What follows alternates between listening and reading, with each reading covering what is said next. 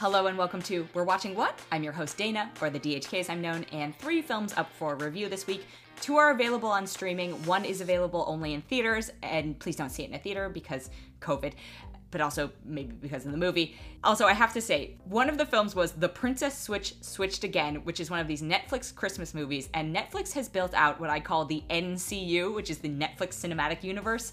It's also usually mostly the NCCU, the Netflix Christmas Cinematic Universe, but they do have a couple non-holiday films that reference these other films and these sort of fictional countries they create, and I just find it so absurd that this continues to go on and that people are... Like, the whole concept of the yearly, quickly made holiday film is fascinating, and we will be back with a roundtable episode to discuss this more in depth. But stay tuned for the review, as well as the personal history of David Copperfield and the last Vermeer. First up is the personal history of David Copperfield, and I was really looking forward to this film. It's finally available on streaming for purchase. It's from Armando Iannucci, who is the person who is responsible for Veep and The Thick of It, which is what Veep was based on. I think politically speaking, he is probably one of the savviest and funniest people out there.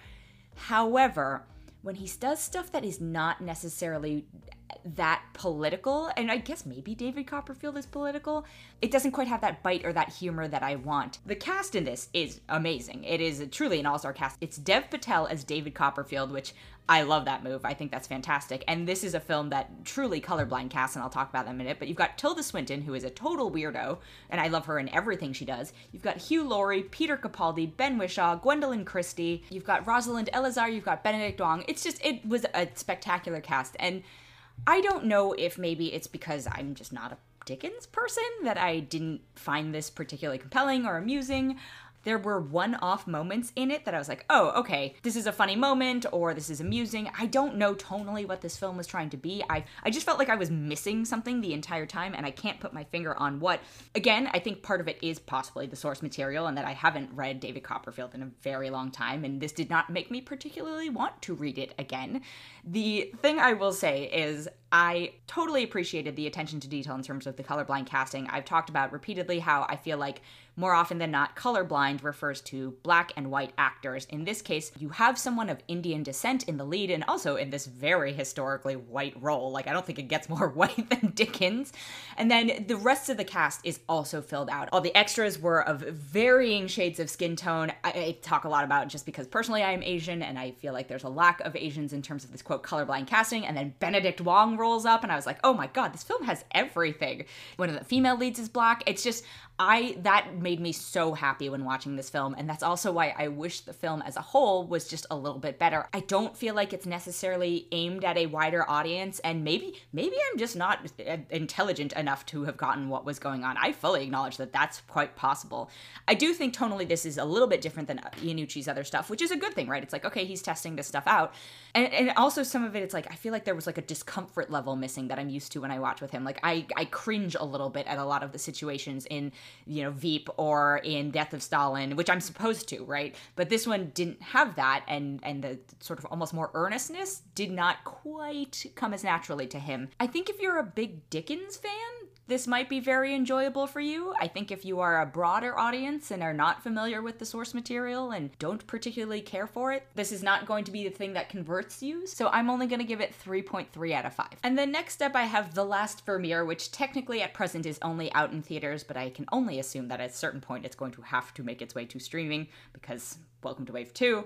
It stars Guy Pearce and Claes Bang, and I'm probably butchering that name, and I'm so sorry for it. And it's based on true events that happened during World War II, where a soldier is sent to investigate a Dutch artist who is accused of conspiring with the Nazis and having sold them a Vermeer painting. And Guy Pearce plays said artist, Han van Meegeren, and this one was a tough one. Conceptually, I like the idea about an investigative thriller centering around art. It's kind of cheesy, but I'm like, okay, there's a lot to be done here.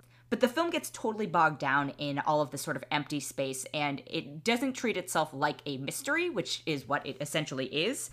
And the moments when it strays away from actually sticking to this sort of crime investigative format and mystery thing, like that was the strongest part of it. But I think it's trying to do these sort of side stories and show the trauma of World War II, and it does take place right as the war is winding down, and you've got this protagonist who is Jewish.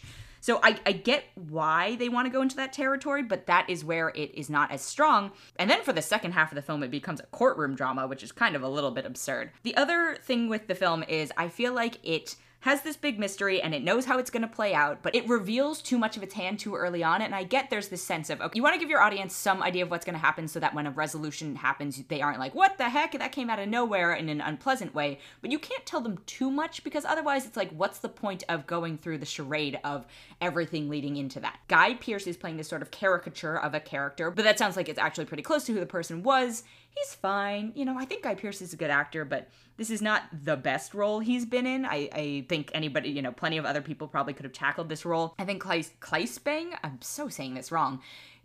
He's also fine in this. I actually watched him in some Netflix Dracula thing recently, and I was like, why do I know this guy? Where do I know this guy from? Oh, he's Dracula. And he was great in that. I thought that was a very fun little miniseries, but this is a little too self-serious for its own good.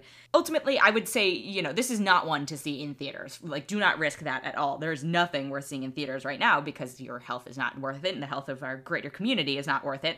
However, it might be okay as sort of a background watch. It's nothing to write home about, but it's also like the way they go about it. The story itself is interesting enough that I'm like, oh, I wish somebody else had done this because it could have been fantastic. But this retelling of it is acceptable, I guess, but nobody wants to settle for acceptable. Either way, I'm going to give it 2.9 out of 5. And then switching gears entirely, you know, you've got this World War II art thriller, you've got a Dickens adaptation, and then you've got The Princess Switch switched again on Netflix. And wow. So I hadn't seen The Princess Switch, which I guess came out in 2018 and starred Vanessa Hudgens, and she plays 2 different roles. And as part of sort of this podcast challenge, I agreed to watch it because we were watching a lot of these terrible holiday movies that are coming out. So I watched that a couple days ago, and then I finally watched The Princess Switch switched again. Just terrible. They're so terrible. And keeping in mind that, yes, these are being evaluated on a different level, I think, than I evaluate a film like The Personal History of David Copperfield, because my expectations for them are nowhere near as high. And that's fine. These are not designed to be in the same sort of tier. The Princess Switch was okay. Vanessa Hudgens does not know how to act without smiling. Every emotion, she just smiles through. It's so bizarre. And then she does this terrible British accent in it it's truly terrible. And then I assume based on the success of that one, they said, okay, well, let's make another one. So here we are 2 years later. And how do we top ourselves? We add a third lookalike. So then you've got Vanessa Hudgens playing 3 different characters. And at this point, I was like, okay, I hate this. It's not fun or funny or whimsical. The first one at least had a sense of whimsy, and, you know, it centers all around Christmas, which I've talked about. You know, I'm not a Christmas person because I'm Jewish and find it a little exclusionary in terms of this time of year, but I acknowledge that they aren't exactly making a bunch of, you know, Hanukkah movies. So fine, whatever, I'll watch these. And again, there is some sort of fun to be had in the terrible, cheesy ones, but this one, the original Princess Switch, I would say, falls into that category. This one is just like, what are you doing here? There's like a crime plot and all of this stuff, you know, it's one of those movies where everything could be solved in one conversation. I suppose I'll say it could be solved in 2 conversations in this one, just because now we have 3 times the people in it. I can only assume that fans of the first one are going to watch this one and for the same reasons watch this one and maybe enjoy it. But the thing about The Princess Switch is these are all Lifetime, Hallmark, whatever, you know, Netflix original holiday movies. They're almost always a romance. This one doesn't really focus on that. It's more about kind of hijinks and political intrigue of these princesses and these, you know, tiny, non-existent European nations that Netflix has decided made up. I'm like, how big does Netflix think Europe is in terms of geography, and how many monarchies remain? It's kind of hilarious, but I want to warn people who were fans of the first one off this one because I'm like, I don't think it's gonna be fun for you. But I think if you were a fan of the first one, then you're looking for a different thing from your viewings than generally speaking I am. So you know what? Have at. But I personally am only gonna give this one 2 out of 5. So that is it for reviews this week. Thank you so much for joining. As I mentioned, I will be back with Jackie and Matt. In our next episode, and we're going to talk about The Princess Switch, switched again in detail. We're also going to watch Dolly Parton's Christmas on the Square because while we've had a complete drought for content this year, somehow we're still managing to get our deluge of holiday films. There's no stopping those. We're also, of course, going to talk about Chapter 12 of The Mandalorian, which, by the way, was directed by Carl Weathers, and a few other things. Hope you can tune in, and if you enjoyed this episode, please feel free to leave a rating or a review or even consider subscribing. Thanks again.